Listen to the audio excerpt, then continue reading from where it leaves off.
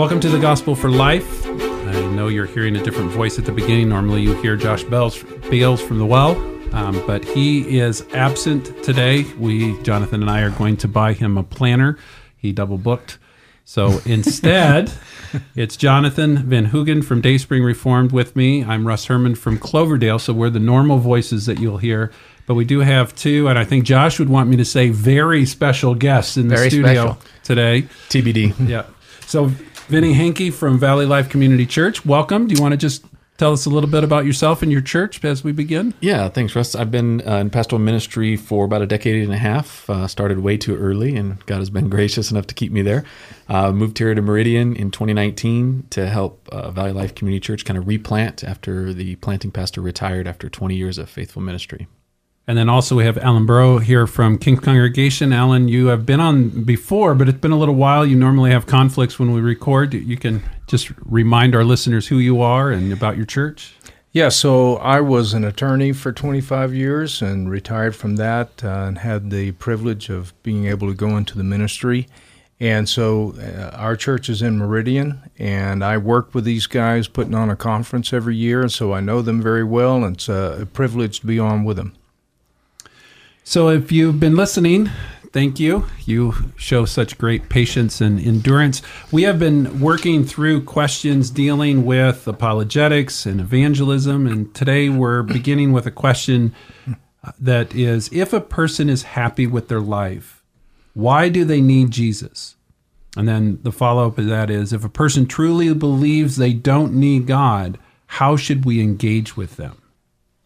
Well, I think the need for God is objective. It's a fact, whether somebody feels it or not. In fact, you could argue that since the fall, the greatest unfelt need in the world is the need to be reconciled to the living God and have a proper relationship with Him. Because the fact remains, whether they feel it or not, whether they're satisfied with their life or not, they need the relationship that they were created for and that Christ came to restore us to. And that's just an objective fact. Oftentimes people don't understand what they need. In Ecclesiastes, we read that God has put eternity in our hearts, and people are trying to do those things which will satisfy them and extend maybe their life or do other things. There is that already in there. Augustine said, our hearts are restless until they find their rest in God. So there's a certain restlessness that people may feel, even that they can't put their finger on. Yeah, I think we face this particular question more often based on our context. I mean, Meridian, Idaho is a pretty special place, particularly for me. When I moved here from Victorville, California, one of the things my wife and I observed is you can look around and some of the indicators of a sinful and broken world are absent to the naked eye. I mean, economically, we're booming. Socially, we have a very low crime rate. Socially, we have very low homelessness. Some of the ills of a broken, sinful world are out. Life is good here, economically, socially. And so for people seeking happiness, this is a pretty happy place to live in. And so those effects of sin and brokenness aren't apparent to the naked eye. So we've got to dig a little deeper. I think also the premise of the question reduces God to a commodity that makes my life happy. You remember the old Trivial Pursuit game where you got to answer the right trivia question to fill in your pie. If God is just a part of our trivial pursuit and my life is happy without Him, then certainly I don't need Him. But that's a reduction of who God is. God is not a commodity that makes us happy. He's a just, righteous, holy God who will hold us to account at the end of our life. So Jonathan quoted from Ecclesiastes earlier, and the book of Ecclesiastes is filled with a lot of, I would say, Solomon filling his life with things that can't truly satisfy. And we encounter those people every day. We encounter people that, you've heard me say on the show, Extreme had a song decades ago called Wholehearted, and one of the lines from the song is, "There's a hole in my heart that can only be filled with you." And it's a love song, but I think it's actually putting its finger on a spiritual truth.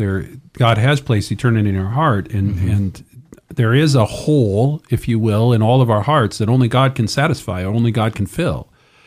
So what we're surrounded by people that are trying to satisfy their lives with all of these other things.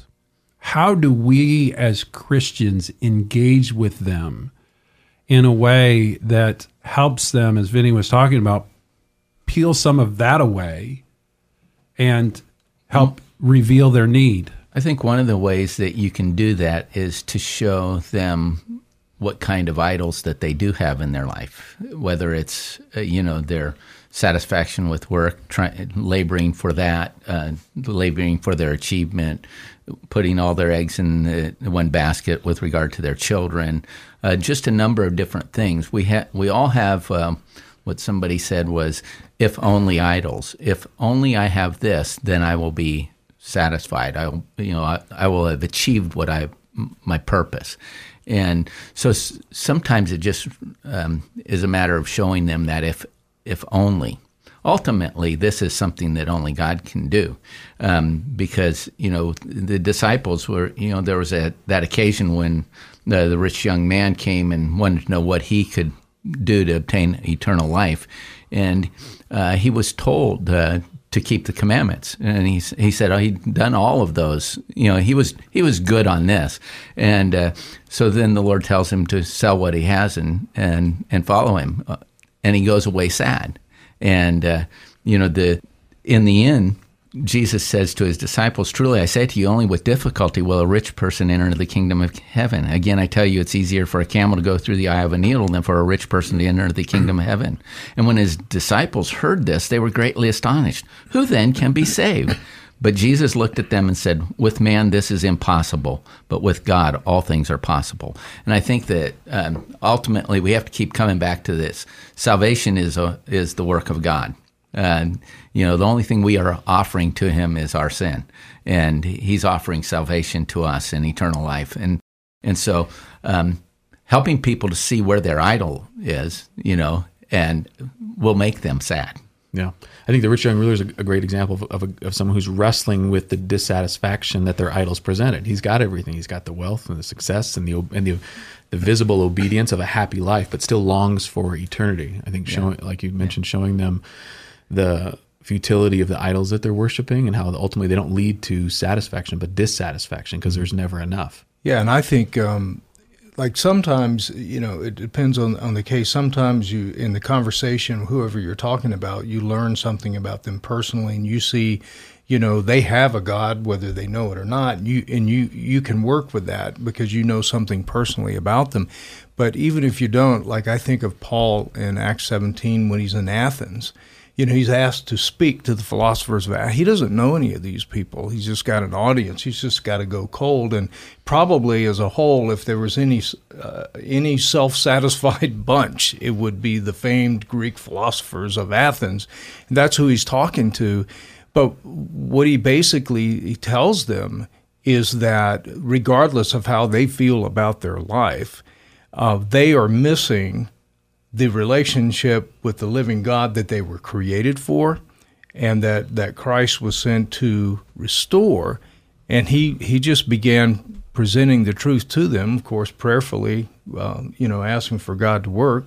And then he's seeing afterwards who's got more questions, who's responding in some way, who wants to know more. Yeah, that's a great point. We use a stoplight as an illustration to consider who we're talking to. So red lights are folks that you don't want to waste your breath on. They're resistant, maybe even aggressively toward the gospel. Yellow lights are people who might have concerns or more questions, but they're slow to come to the knowledge of Christ. And then there are folks who are green lights. They're just go. They're curious. They're inquisitive. They want to know more about you, more about Jesus. I think, like some examples real quick, we get the woman at the well who's a green light for Jesus, right? She goes and she becomes an evangelist on the spot. The rich young ruler is a great example of a yellow light. He's got some concerns and leaves actually sad from the conversation. And then there's like Herod Antipas, who Jesus doesn't even waste his breath on during his trial. He has a bunch of questions for Jesus, but he knows that his heart is cold and resistant. So just to switch the parameters of the question just slightly, what do you do with those that have a veneer of Christianity, but really their satisfaction is in other things, but they want Christianity as kind of an add-on? You can look at their life and say, I don't think there's any substance to that, but it ticks a box that, at least in their mind, is necessary for the life that they deem they want to live.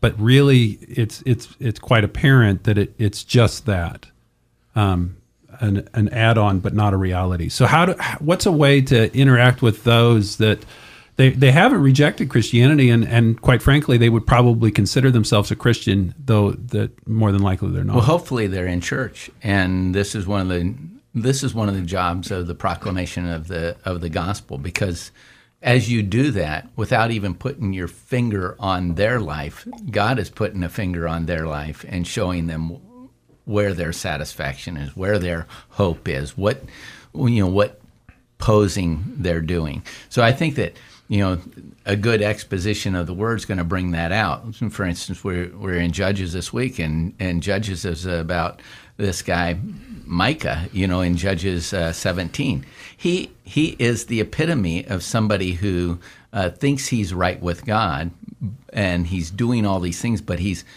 not I heard somebody say he's not an atheist. He's an adtheist. He's an antheist. He's adding everything else to reality. Yeah, I think for me, it's turning the heat up, turning the pressure up a little bit. The Christian life is a life of sacrifice, and the comfortable Christian veneer life is not one of sacrifice. And so I think that's a place where, to use the old turn of phrase, in a good exposition of the word, you are comforting the afflicted and you are afflicting the comfortable. Yeah, I love that. And so for those who have that veneer of Christianity, is what afflictions, what convictions can we bring in the life of community within the church that requires them to get out of that comfort zone? Because that's where the rub meets. Mm-hmm. I've got enough time for 90 minutes on Sunday, depending on the quality of the word and worship. Do I have that extra hour, that extra time to make a sacrificial commitment where my life has to reflect a commitment to something greater than myself? So for me, it's turning up the heat on that individual with a Christian veneer. Is it too strong to say that this is more and more the case of quote-unquote Christianity in America?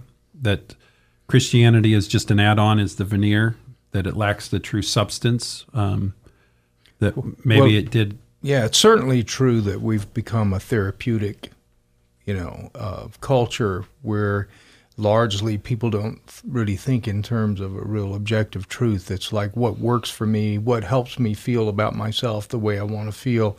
And if it helps me feel that way, then it's true for me. It may not be true for you. People more and more are that way. And that definitely affects people in the church as well, is that kind of a therapeutic. But, I just think we have to keep reminding it. If we go back to the early Christians, they didn't die in the arena because Jesus had brought them a new religious experience. They died in the arena because he was born of a virgin, died an atoning death, and was raised from the dead.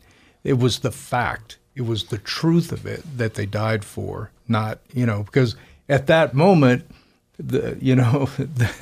it's not. It doesn't feel very therapeutic at that moment in the arena. No, it's not very comfortable to be a Christian with a lion facing you, right? Yeah, I think as we think about where we're at culturally in a moment too in history, the more it costs us to be a Christian, we're at a unique point where we're going to experience a purification of the church, where it's not going to be comfortable to be a Christian much longer. You have been listening to The Gospel for Life. I did want to just end by doing a quick little plug for the Reformation Boise Conference. It's coming up on October 21st and 22nd. We don't want it to sneak up on you, so if you haven't registered, go to reformationboise.com and you can find out all the information there. We are talking about the church. It's Dr. Derek Thomas and Dr. Joel Beakey, and we will see you next time.